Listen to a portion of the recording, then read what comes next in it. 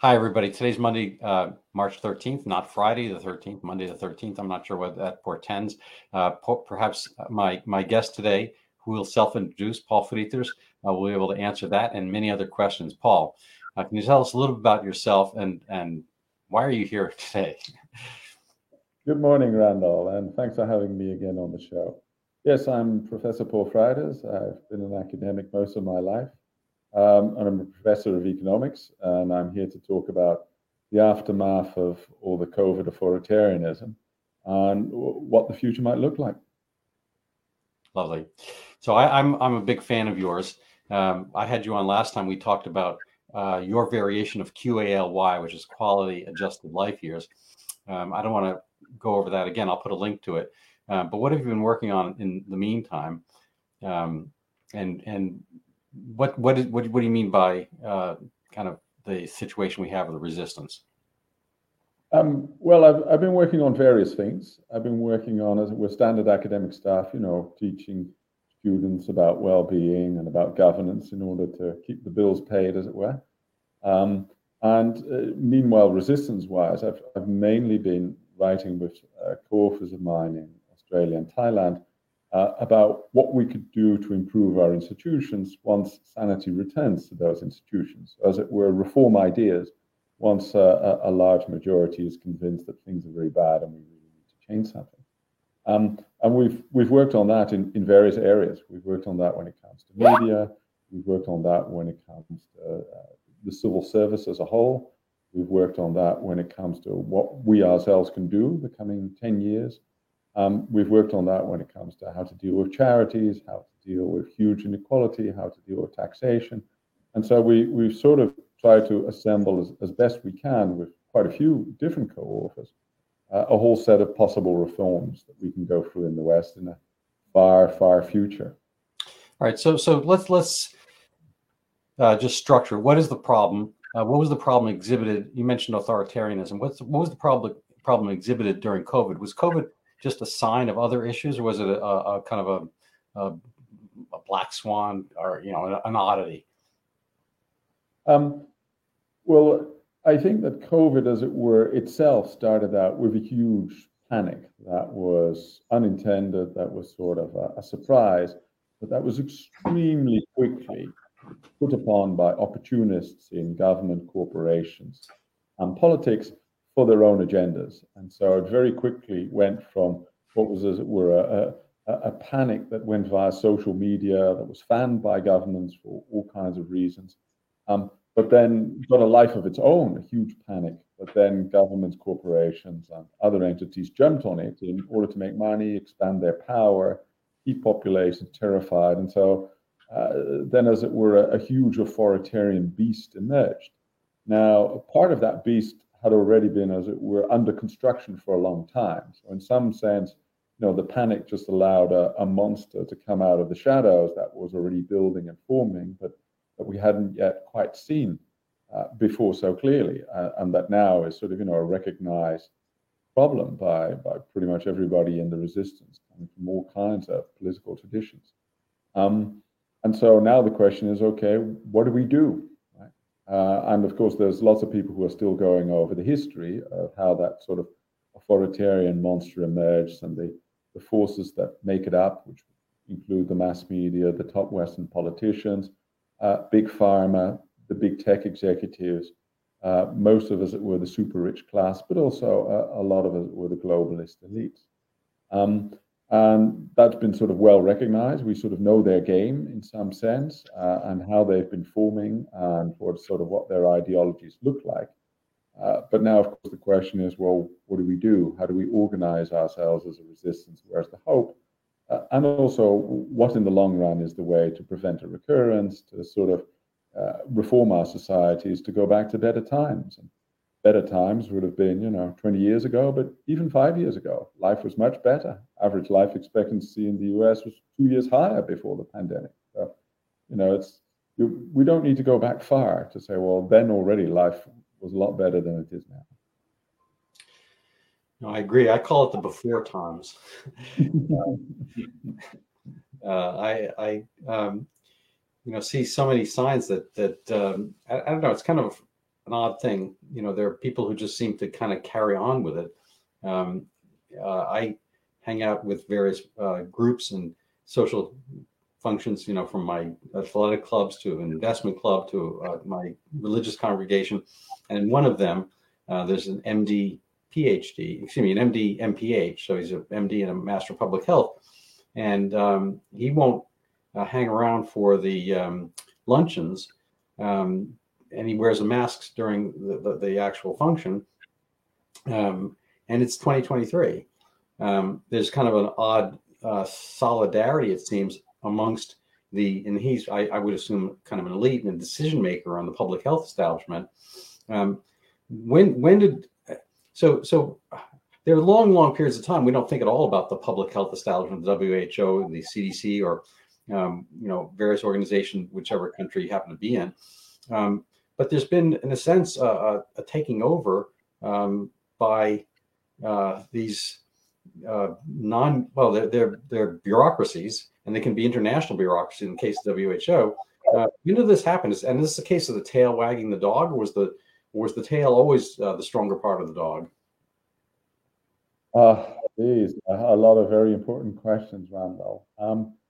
I don't think we quite know all the answers to that, but I think it is clear that, as it were, what I'm now calling the globalist class, and I'm thinking of that as a Western globalist class, not really international, because I think that the Western globalists have sort of been found out and are being abandoned left, right, and center in the world of today by Latin American countries, the Middle East, by the alliance of China, India, and Russia.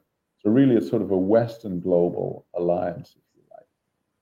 But of course, they were already extremely powerful and growing in power the last 20 years. So a person called David Rothkopf in 2008 published a book called The Superclass, and he already told of the tens of thousands of super rich or otherwise, as it were, elite globalists meeting in Davos, but also meeting elsewhere in the UN and meeting in other international institutions, and sort of forming a class of their own that sort of felt superior to countries, that didn't feel that they were beholden to national populations, but sort of felt that they were running the world, and they were sort of telling each other how marvelous they were and how stupid everybody else was, and that everybody else sort of needed to do what they thought was good for them. And so a class emerged of people thinking themselves superior, dreaming of running the world, and even of dreaming of sort of better humans and totally different institutions, and hence in some sense the overthrow of nation states. But I think that as it were, the COVID period almost coached out that monster. It made it grow. It made a lot of money for big pharma. It really accentuated the power of the big tech companies. It made these huge online businesses bigger at the expense of lots of local shops who just couldn't compete with online delivery models. And so it made the monster stronger, if you like, but it also coached it out. It brought it out in the open. Mm-hmm. It started to overplay its hand with all the mask mandates, the forced vaccinations, the travel bans, the lockdowns, the sort of the nonsense censorship stories. And so more and more people came to see, oh my God, there was this sort of enormous group of elites, and they all seem to be saying the same in different countries in the West, but not everywhere in the world. I mean, they really have been found out. And so what you now find, in March 2023 is quite extraordinary in terms of the resistance, our side. I mean, our side now includes people like myself who are a little bit sort of, left of center, who were still working with governments in 2019. And I find myself on the same side of people who've been strongly Christian their whole lives, who sort of lived separate from a lot of the rest of society, but also with libertarians, classic liberals, lots of real conservatives in there. It's sort of a quite motley crew of people. And we look around and we find we agree on almost everything. And in fact, that all the things we used to disagree on, well, we still disagree on those, but they've shrunk into insignificance. It's as if the distance that was there between us, that sort of used to look big, now looks like 1 centimeter compared to the kilometers that we are now all separated from, as it were, the shenanigans that the globalist class has foisted upon us. So that's quite heartening, I find, right? And a lot of interesting conversations in that sense are taking place, and a lot of tolerance is emerging. You know, I'm now find myself unbothered, and other people are unbothered by what I think that 5 years ago would have left us all fighting. And so that's a very interesting time, Randall. Yeah. I mean, I'm sorry to interrupt because you're on an interesting point, but you know, I'm thinking back to I'm Jewish, and I read a lot on the aspects of the Holocaust, and they're all, you know, to call people Jews is kind of a you know, amongst the Jews there's you know, many jokes. You know, there's one joke. It's like, oh, this is a very tiny town. There's 3 synagogues, only 2 Jews. It's like, so I go to that one. He goes to that one. He says, well, what's the 3rd synagogue? I said, oh, that's the one nobody goes to.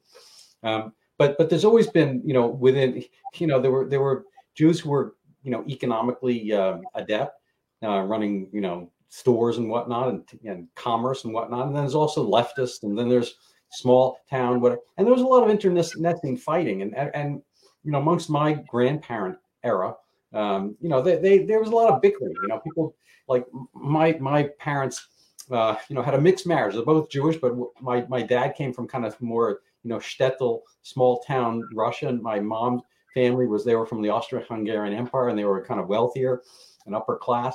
You know, there's all these divisions. So, but then Hitler came along, etc., and everybody was a Jew. Everyone kind of got dumped into this one thing. And when they were in the concentration camps, it didn't really so much matter what their, you know, left, right, high class, low class. Everyone was that thing. And so, you know, what you're talking about is, in a sense, kind of like the oppressor bringing together the oppressed. And it's like everybody winds up hurting the same way. Everyone feels pain the same way. And when you do, you have to kind of figure out a way to get out of that. And you wind up having allies. I mean, I'm not trying to make the situation analogous, because I think there's always, you know, too much, you know, of Godwin's law where everything's Hitler. I'm not saying that, but, you know, clearly lockdowns, you know, exhibited a threat and an imprisonment, in a sense, that had never happened before. As one quick sideline, you know, my next topic perhaps to write about is the history of lockdowns in public health, and frankly, there isn't one. I've been looking. There was in Sierra Leone in 2013 or something. There was a lockdown of a small area because of Ebola, and in 2014 in South Africa they locked down the Pearson Hospital for tuberculosis, but it was already kind of a closed facility, and so forth. But there are very few lockdowns, I think, in the history of mankind ever. And how so? Here's the question. Sorry about the diversion, but the question is, you know, economically or whatever, where did this concept of lockdown come across? And since we're all kind of been locked down, was it an effective public health measure, and how did it play out economically? And what are the fights against those kinds of overreach? Oh my God. Geez, that's a lot of brackets opening down, though. Yeah, sorry. That's how I roll. I'm not an historian of medical history, but I do understand that, as it were, the lockdowns, as they've been instituted in the US and in Europe, were just a carbon copy of what the Chinese did. So yes, there were sort of, you know, some people who were sort of dreaming of somehow separating society into all kinds of separate groups, but that was sort of never truly implemented or was sort of even thought of in the extreme way that the Chinese did it. So the lockdowns, as we've now come to know it, are a Chinese invention and then copied by everybody else, partly because all these health bureaucrats thought, oh, this looks rather marvelous, you know, and they sort of believed the Chinese that this was successful. But of course, the health bureaucrats also thought, well, this is a lot of power. And it sort of also fit a little bit the type of models that they were running then. And the type of models that they had sort of very simplistic assumptions in them. And one of them is that it's sort of possible to tell people to do nothing for months and not meet each other, and thereby prevent them from sort of exchanging viruses and bacteria and whatnot. But of course, the reality of modern life is that it's actually not possible. So the key thing to say about lockdowns is that they were a gigantic failure on their own terms, because you can't keep people separate. I mean, they would starve, right? Somebody needs to come down to change the electricity to sort of keep the water running. And of course, lots of people have got to sort of run around and keep the shops occupied, keep the power stations running, go to the hospitals. And well, if you think forgot about food. I mean, I most every day I wind up eating. exactly, exactly. And here's the other thing about lockdowns. I mean, lockdowns they almost force the worst kind of congregation to happen, which is, of course, that you can tell people they shouldn't leave their home, but what if they're very sick? Well, they got to go to the hospital. They got to go to the doctor. And who are they going to meet there? They're going to meet the other sick people, namely, all the COVID sufferers and that. And you can put 20 masks on them, but of course, they don't help at all with these extremely small virus particles. So you're basically putting exactly the people who are most vulnerable in vicinity of the people who are most likely to be infectious. And so these hospitals then turn into where COVID distribution centers. And then wherever you send these people back to, they're going to infect exactly the wrong people, because who do, as it were, old, unhealthy people live with? Other old, unhealthy people, right? So you're sort of setting yourself up as a government and a medical sector to be itself the most efficient distributor anyway. And so it very quickly morphed into a kind of a theater in which the only people who were truly separated from others were the healthy part of the population. You made them less healthy by sort of keeping them from being outside, from exercising, eating well, from socializing with others. So you gradually reduce their health, their sort of immune fitness, their ability to withstand all kinds of diseases. You're crashing the economy. You're preventing real protection and real health around the people who would need it most. And of course, you're enabling this kind of huge authoritarianism. And so, it's sort of madness in all kinds of ways. And it was recognized to be madness, of course, by the pandemic plans pre-2020, when it was just a consensus of over 100 years that one should never do something as stupid as lockdowns. But the China example just convinced a lot of health bureaucrats in the West that, oh no, we can do this, and isn't it bloody marvelous that we can be at the buttons of the whole of society and sort of pretend to be its saviors? And then, of course, you very quickly got all kinds of commercial interests going. The vaccine pushers saw an opportunity to sell their vaccines to the entire world population. And then, of course, the mask distributors and producers sort of see a chance. And there's a chance to all the people who are involved in all this online delivery and online stuff, because they can then outmuscle all the local shops, et cetera, et cetera. Yeah. So you get this emerging coalition of businesses, particularly very large businesses, who basically benefit from this. And then, of course, you've got all the theater of sort of trying to cover up all your mistakes, which happened very quickly, because, of course, it very quickly became clear to governments that they stuffed up in 101 ways. And well, how do you prevent the population from being angry at you? Well, you double down and you censor science and reasoned thought that says that you stuffed up. And so you then sort of activate this huge censorious machine. And of course, because the security services were very quickly involved in all of this, they knew how to do that. And so they then formed another coalition, particularly with big tech, to sort of institutionalize censorship in a way we've never seen before. So the West has now got a kind of an operating ministry of Western propaganda going, to sort of, keep pretending that the vaccines are useful rather than detrimental to the health of large parts of the population. Keep pretending that the lockdown saved lives rather than cost a lot of lives. Keep pretending that school closures were not bad, even though lots of international organizations very quickly said, oh no, don't do this. You're sort of, throwing a whole generation of children under the bus, et cetera, et cetera, et cetera. I mean, it's been extraordinary to sort of watch this train wreck unfold. And you can sort of understand each and every decision, for local political reasons and ass covering and whatnot. Man, from sort of looking from afar, it's just astonishing how much damage the West has done to itself, and the kind of strange situation we now find ourselves in, with these globalist class having been coached out and sort of, criminalized itself so much that they can't really go back. And so now they really have to try and sort of make a Western empire of it, lest they're sort of found out and hounded by their own populations. So that's the situation we now find ourselves in. A minority has realized what goes on, and they must now, as it were, try to figure out their own personal way, and hopefully also help others find a way out of this darkness and towards a Western reform movement. Right. So that's an excellent exegesis.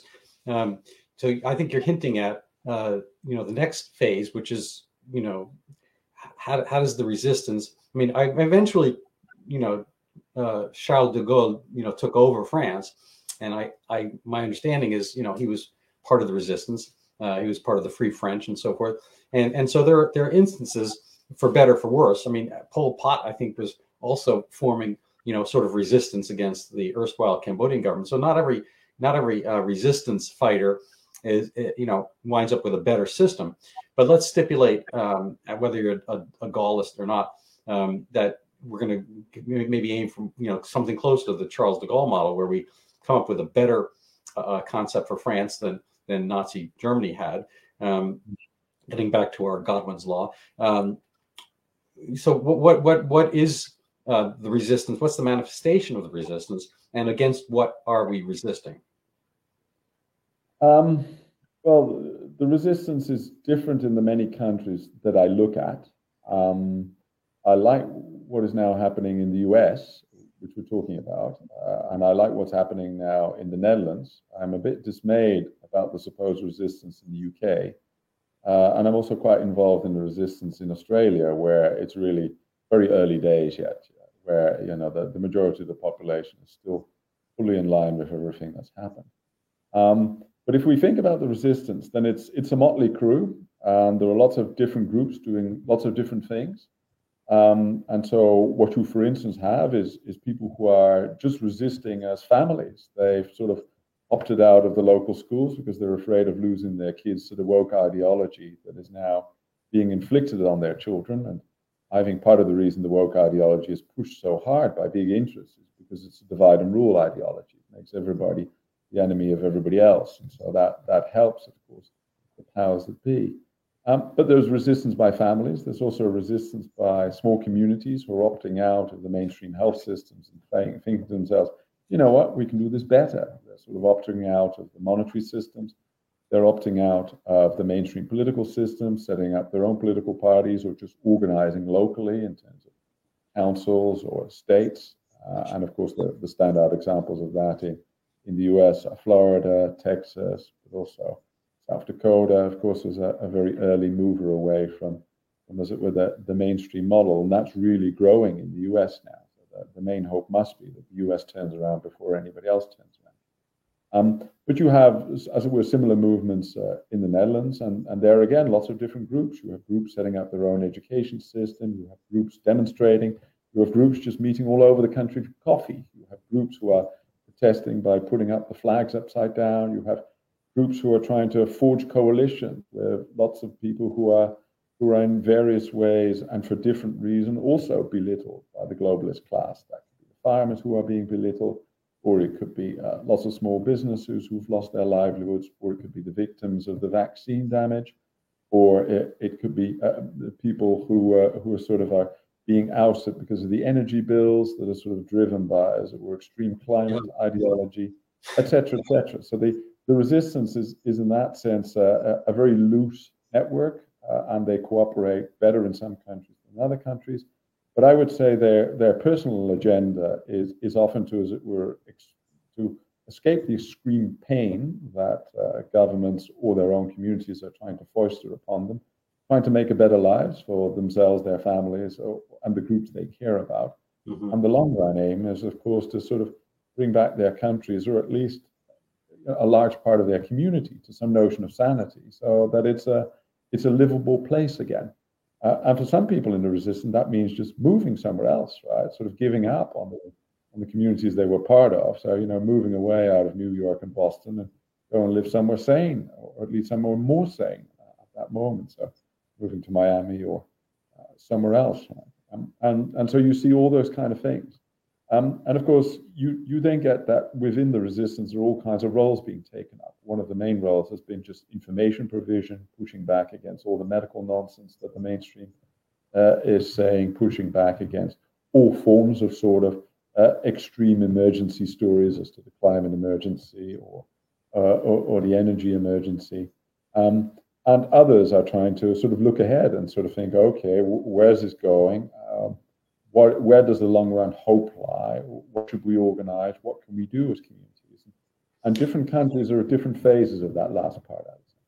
Yeah, no, I think you bring up a lot of excellent points there. One theme that I was listening or hearing while you were speaking is emergency. I think there's a miscategorization of emergency, and I think emergency, much like your point about dividing and conquering the internal populace, is a way of having power. I mean, in a fire alarm, there's no cogitation. The fire alarm sounds, you run out for the exits because that you're under the assumption. I mean, there's a chance it's a false alarm, but either way, your kind of Pascal's wager is that the best situation is for you to act as if it's real, because and the chance it's real, that's so far more dangerous than you're ignoring. Anyway, you're more likely to be damaged by your negative response to an actual event. Anyway, but it seems that most of these things have in common their sense of emergency. And everything gets presented, and I think it's probably more from the left than the right, as a feeling moment that we feel this is a problem, and we lose sense of magnitude. And I think you have had it presented, from what I've seen, the same voice in quantitating these different emergencies. I mean, recently in the U.S. there was a whole brouhaha about gas stoves, that they were causing some problem, and people having asthma and so forth. And I think this is minuscule. It's like, but nonetheless, it was all taken up, and our town, my beautiful bucolic near suburb, they have a plan to make sure of this and make sure of that, and have no new gas hookups to houses and so forth. I'm sure the fireplaces are the next to go, and there's a kind of a willful ignorance or pushing aside of any rationality, scale perspective.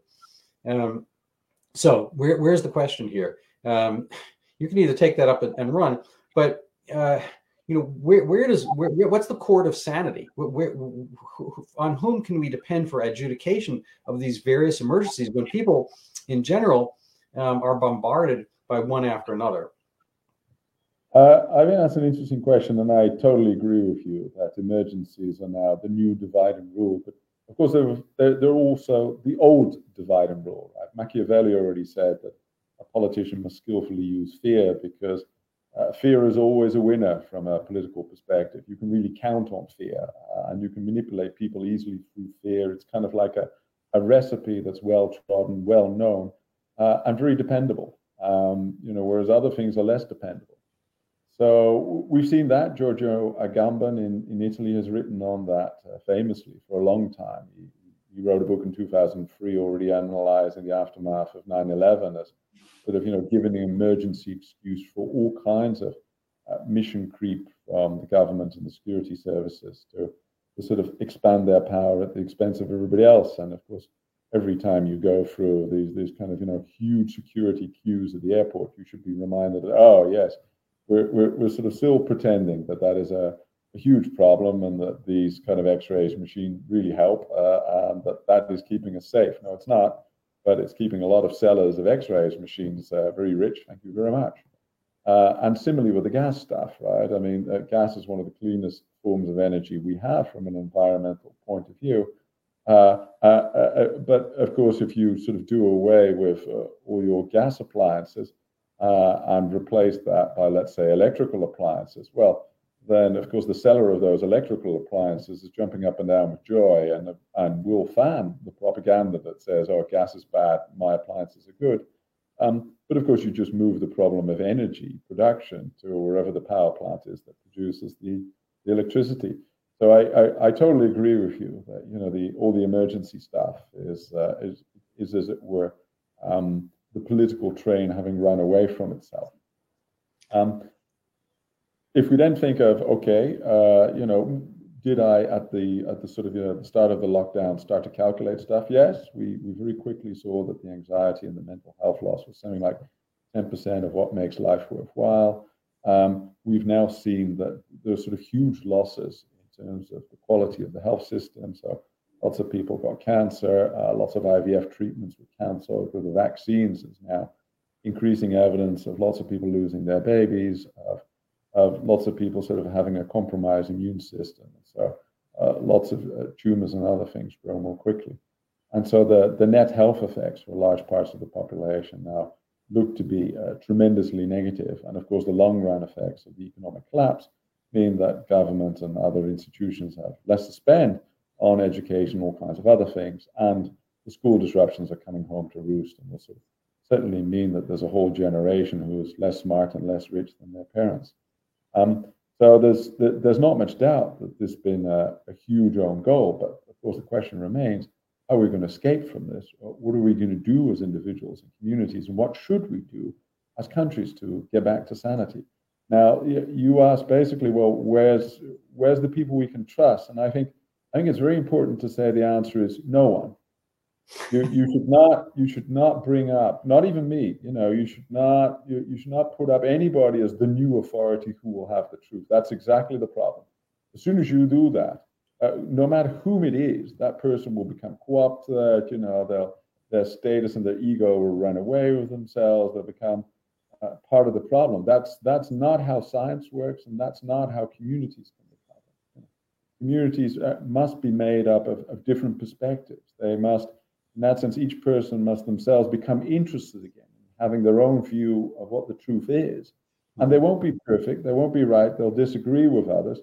But if they have a similar interest, then they will start to agree on lots of important stuff. And I think we've seen a beautiful example of that, and we discussed it earlier, that people from many different walks of life have really come to exactly the same conclusion as to what's wrong nowadays. They've seen this globalist class emerge, and they've sort of seen the overstretch and the abuse of power of their governments. They've seen the censorious efforts by big tech and by ministries of propaganda in the various countries. They've seen their kids hurt. And they sort of look around and see that they are now in this quite large resistance community where everybody has seen exactly the same thing. And so they didn't need to be told this by one single source of truth. They heard it from hundreds, but also from their own expertise, from what they could see from their own children or their own line of work. They could see, yeah, no, this is happening. And so in a sense, we should put much more trust in people and their communities to be able, if they're willing, to sort of figure out what's roughly true and to sort of, find sources of reason, but find multiple sources of reasons, and then sort of, weed out what is sort of the less likely and less important stuff and come to their own views.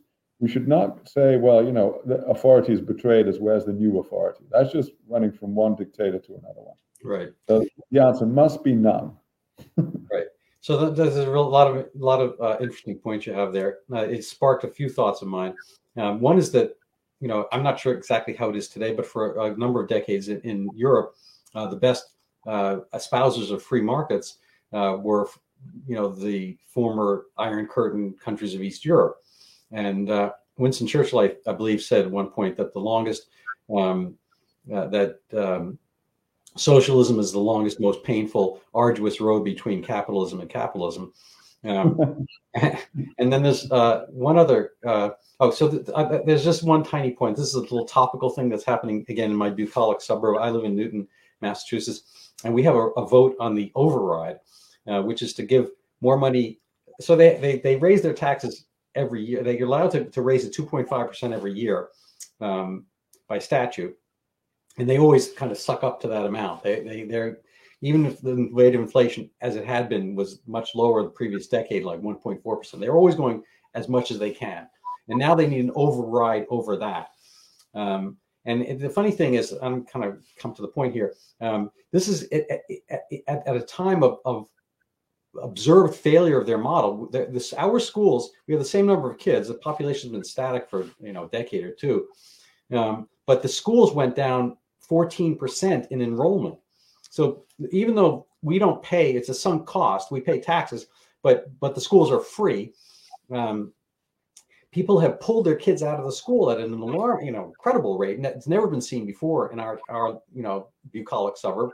And to go spend $30,000, $40,000, $50,000 to put their kids in private school just to avoid the public schools. And I think there are two major reasons. One, is that the public schools were shut down during COVID. And number two is that the parents got to see on Zoom what they were teaching in the schools, and this divide and conquer stuff.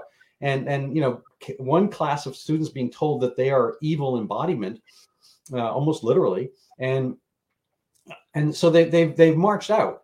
And nonetheless, I know Facebook cut their staff by 20%. Apple cut their staff by 20%. I mean, a lot of companies have had down years.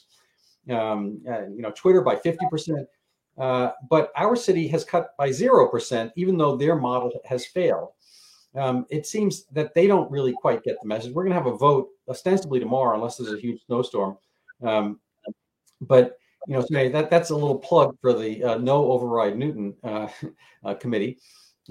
But it's even so, it's a very tight vote here. I think there's a good chance we're going to lose this vote because people, to your point, they understand when they've been hit over the head. And to use another quote, I got one more after this, but H.L. Mencken, who was kind of the Mark Twain incarnate a few years later, early 20th century, he said democracy is the system by which people vote for what they want, and they deserve to get it good and hard.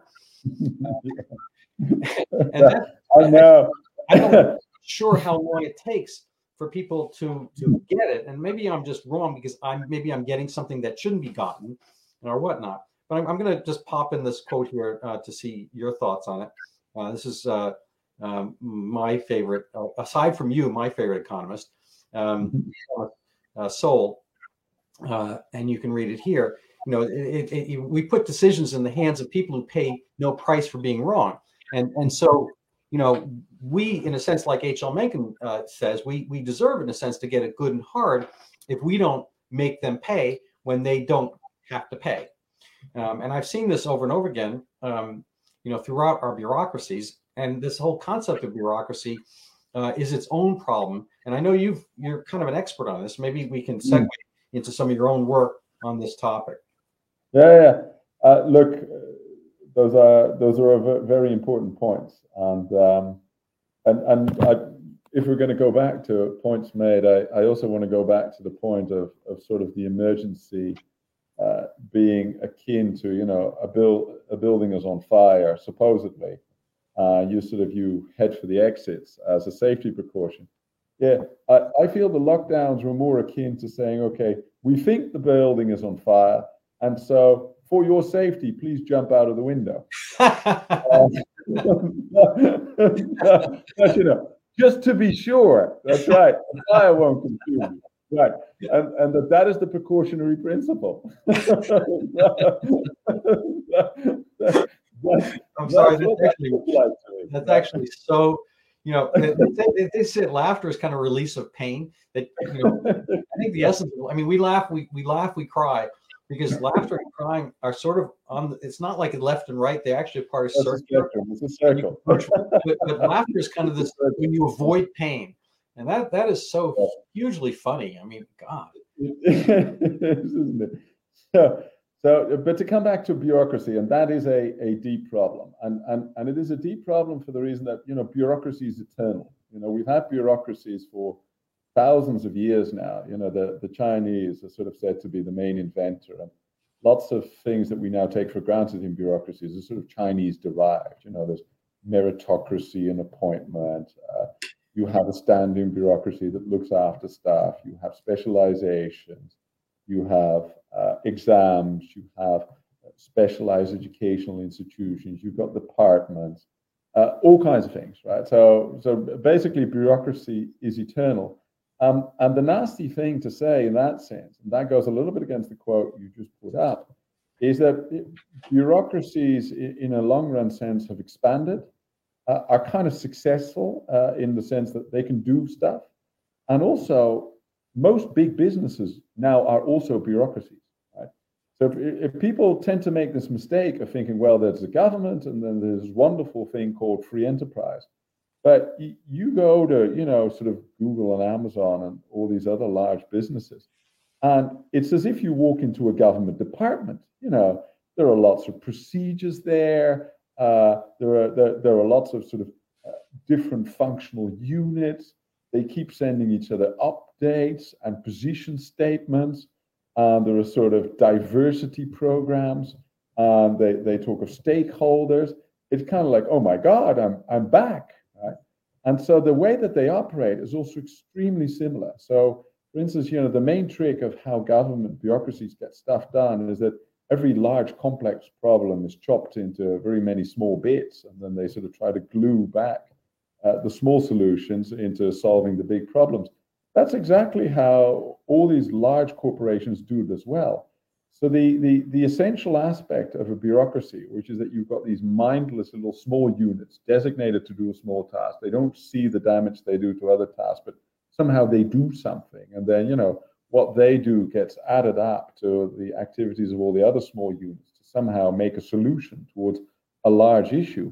Well, that describes not just the health bureaucracy, that describes General Motors, that describes Tesla, that describes a pharmaceutical company. And so in that sense, there is no escape from bureaucracy. There is just, how can we do bureaucracy better? How can we, as it were, have a competition between bureaucracies so that, lots of them die regularly enough or sort of get chopped to size, right? And so, but within bureaucracy, this unaccountability is entirely not just normal, it's part of the strength of bureaucracies. They must have unaccountability, because otherwise you can't say to a unit, look, you do this small thing, but don't worry about how it fits into everything else. We'll worry about that. That must be the core way in which you organize something. And so in that sense, yes, the news on bureaucracy is terrible because it's unavoidable. It has won against many other forms of organization. It is there in big business as much as it's there in government. And hence, the long-run name of the reform game is not get rid of bureaucracy per se, but just do bureaucracy better, have an ecosystem in which they fight other bureaucracies more, they die more quickly, et cetera, et cetera. Right. I read an article, which I probably can find, but I read it maybe 20 years ago. It was, I like to find silver linings. Maybe I'm just a Pollyanna kind of guy, but the silver lining in this case of Enron, the collapse of Enron, was that it was allowed to collapse. So the article was talking about the malfeasance at Enron, the certain culture of this and that. They were kind of doing a shell game with their money, and so forth and so on, and they were bad. Let's stipulate they did bad acts. Fine. And then he compared it to Amtrak, which is the American, governmental monopoly on commuter trains and so forth, and in intercity transport. And there's all kinds of malfeasance going on in Amtrak, but it can't die. So it becomes the zombie edifice that keeps, has a hunger, but it is not, operating well. And so, other companies learn from the corpse of Enron because it died. And, there's basically the term of art, I guess, in economics is moral hazard, which I don't really like, but there it is. There's kind of a moral hazard when you don't allow it to die. And because it's topical and because you're here, and maybe you may not have full expertise on this topic, but I think there's kind of a moral hazard in what's happened with banks, because banks are in the news, Silicon Valley Bank, and then Signature Bank, and I guess Republic Bank, where, there's failures. And, lo and behold, the U.S. government's going to come in and backstop them. Which is all well and good. I mean, you can have a catcher and you can have a backstop behind the catcher, but you can't backstop everything. Yeah, I guess the movie that won the Academy Awards last night was Everything Everywhere All at Once. To use that phrase, you can't be everywhere and do everything all at once. You can't backstop everything with just this thing called government, which, what is it anyway? It's backed up with the fact that they can print money, which can go into the money supply, but that has its own obvious cost and inflation. As we've seen, they backstopped COVID, and what I used to have, there's a T-shirt. My parents went to Las Vegas, and all I got was this lousy T-shirt. My bureaucrats, did a lockdown. All I got was this lousy inflation, and now we're going to change the emergency to banks, and we're going to get more. Anyway, so you probably can find a question in there, maybe. No, it's very interesting because I'm teaching here in the Masters of Finance. So I've been teaching my students about some of the stuff that's been going on in the financial markets, and there, of course, there's so much to say, right? The main point to make about the last couple of years about financial markets is indeed that the government, in a way, has cheated on the money holdings of everybody else by printing a lot more of it. And that sort of, brought them out of trouble in the short run, but in the longer run, it got you inflation. But here's the kicker from an American point of view, which is that, of course, there's almost 30 trillion US dollars in holdings elsewhere in the world. And if there's 10% inflation, then that effectively means a tax on all that of $3 trillion. And so maybe up to half of all this backstopping has just been paid by foreigners. Now, that's a nice little transfer to the US, right? And if you want to make it even more nasty, of course, one of the reasons for that is that so much of the international economy is in dollars. That's why all these foreign banks elsewhere in the world want to have reserves in US dollars and want to have treasury bonds and whatnot. But of course, part of the reason for that is that, the American military makes it very hard for lots of governments to truly opt out of that dollarization of their economy. And so in a certain way, the most important part of the American bureaucracy, which is the US Army, which is also a bureaucracy, right? And nobody's saying, well, shouldn't that die? Do you? So, there are parts of the American bureaucracy every American patriot wants to keep on going. Well, it's also partly getting you quite a few bucks from the rest of the world. That's a long-term, short-term problem. I mean, sure. Little bit. We are getting sidetracked here to a certain extent, right? But you're right that, as it were, it's good to have, as it were, a form of renewal within government bureaucracies possible. And it is possible. I mean, in the long run, lots of government departments have gone bankrupt or have at least been allowed to die and taken over. And of course, one of the old ways in which bureaucracy dies is that just there was a foreign invader who took over the country as a whole and axed everything about the conquered bureaucracy they didn't like. That was a renewal drive. That certainly happened in the Austro-Hungarian Empire, which I know that part of your family came from. Their solution to the problems of that bureaucracy was that they lost a war and somebody else took over the place and reformed it. And that historically is not a very abnormal solution to lots of bureaucratic problems. But to sort of, make the point on this kind of bureaucracy, shouldn't you sort of let more of them die? Yes, you should. And of course, part of the genius of democracy until recently has been that is partly what you can do as a democratic system. You can sort of figure out, this part of the bureaucracy is not working. Let's privatize it, or let's just stop doing it altogether, or let's totally reorganize it. Now, unfortunately, that has become more and more difficult the last 20 years. There's become more and more, as it were, a single growth of not just bureaucracy, but also large corporations, the media, and the security establishment that has sort of become one voice almost, one mind, one group. And of course, they don't really want to cut in their own flesh, which sort of gets them a big problem because it just keeps growing and growing and growing. They can't really cut themselves. But then the question is, well, what are they going to tax? Where are the resources going to come from? And they're increasingly running out of resources.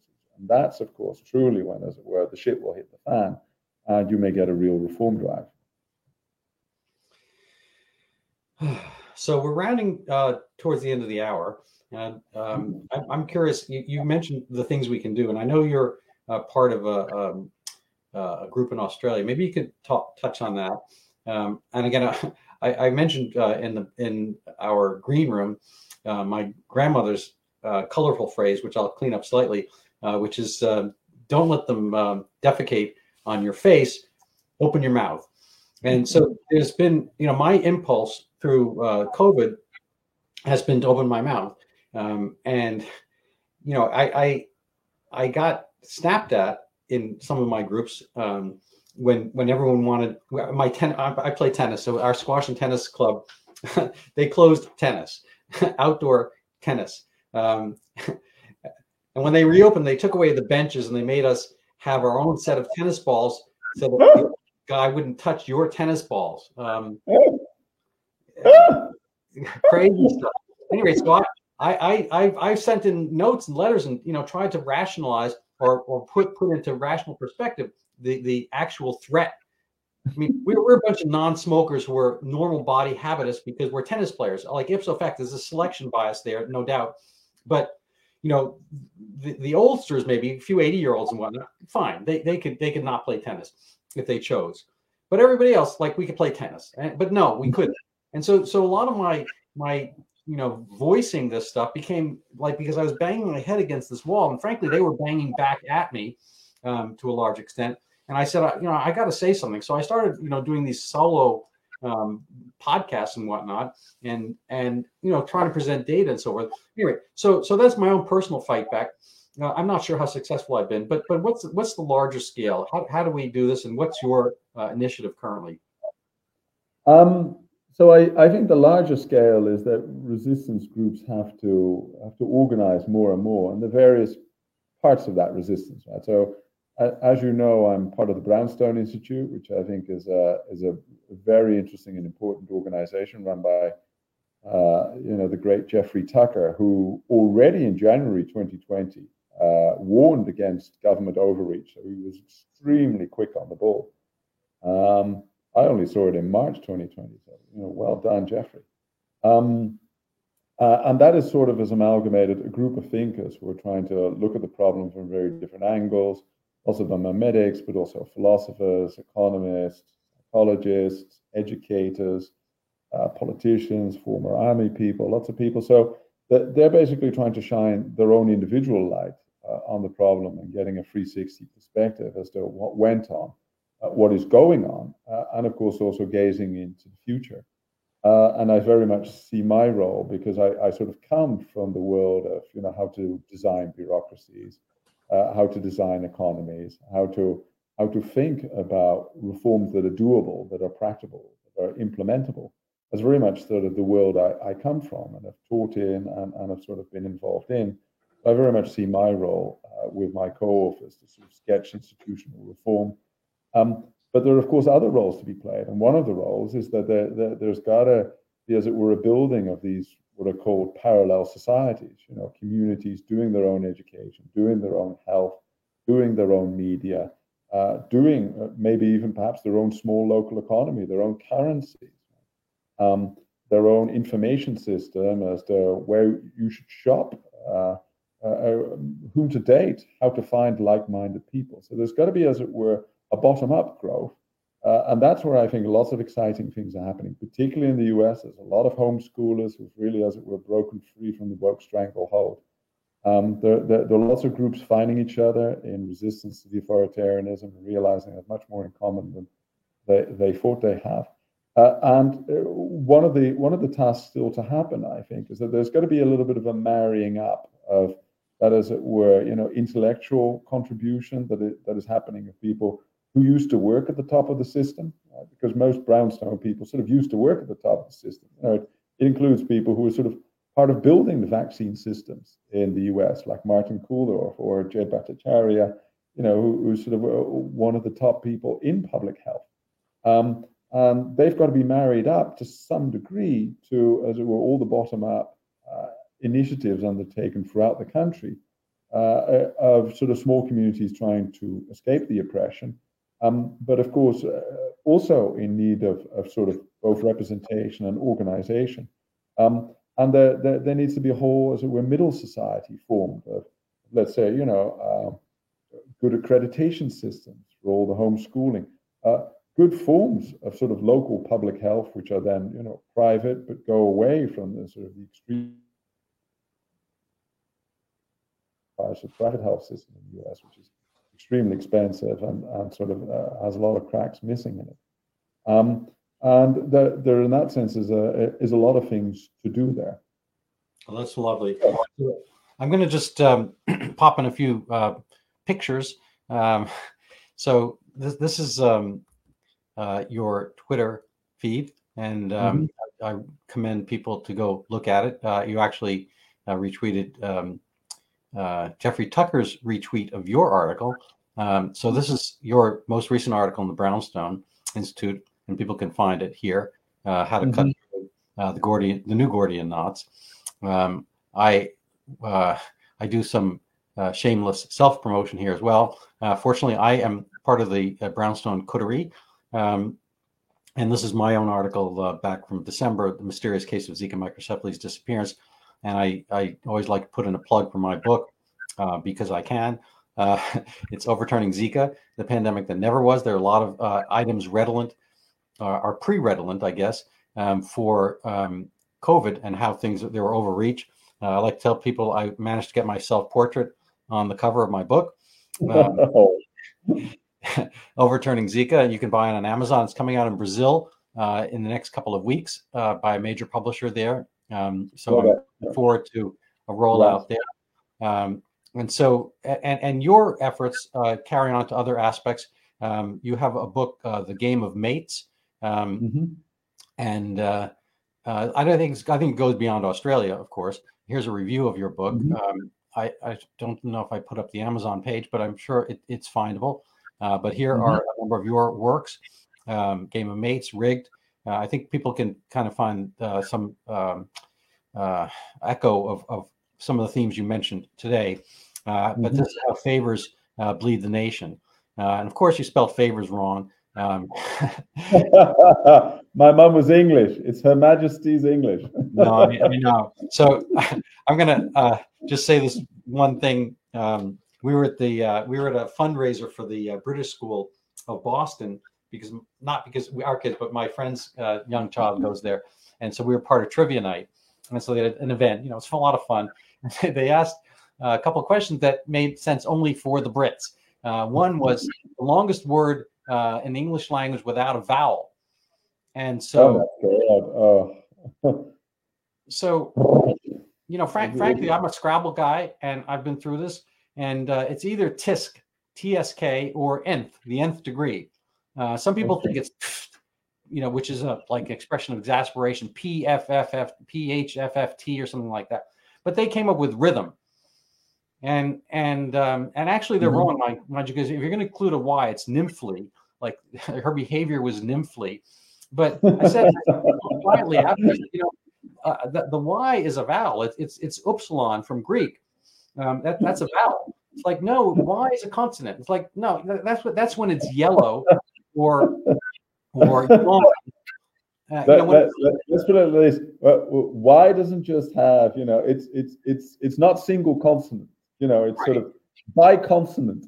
Right. It's like quantum consonant. It's whatever you want it to be. Yeah. Anyway, so that's I'm just teasing about the favor part, but that's all good. Getting back to Churchill, he said that I believe he said that the UK and England are two countries separated by common language. That was very much an evidence. I know. Well, look, I'm on the British side of that particular fence. Thank you very much. With an Englishman, I'm afraid on that one I can't help you. All right. Well, you and I can hang around and chat for a little bit. We'll make everybody else envious. But I'm going to say goodbye to our audience. And do you have any closing words for them? Yes, I would like to say that I think in a long run sense, the resistance is winning. And it may not always seem that way with all the censorship going around. But of course, the resistance in that sense stands for a new enlightenment. It stands for, dance, song, brotherhood, sisterhood, fraternity. It stands for a return to more democratic notions, for people being deliberative, for raising kids to be optimistic about themselves, critical, oriented towards building up their own notion of truth and what is good in life. And so it's very much a positive story, away from this notion that we should all be afraid of everybody else and we should feel badly about ourselves and sort of know our place in this life as low lives who have to look up to their betters. So in that sense, I think there's just no way that, as it were, our side is going to lose that. I think we are in a historic struggle, but also one in which there can only ever be one winner. That kind of misery cannot win out. It's just unproductive, make people unhappy, unhealthy. And whether or not it's via migration or internal renewal, I do think our side will win. So keep good cheer and enjoy, I would almost say. All right, lovely. Well, thank you. Those are inspirational words. Thank you. And goodbye to everybody else for now.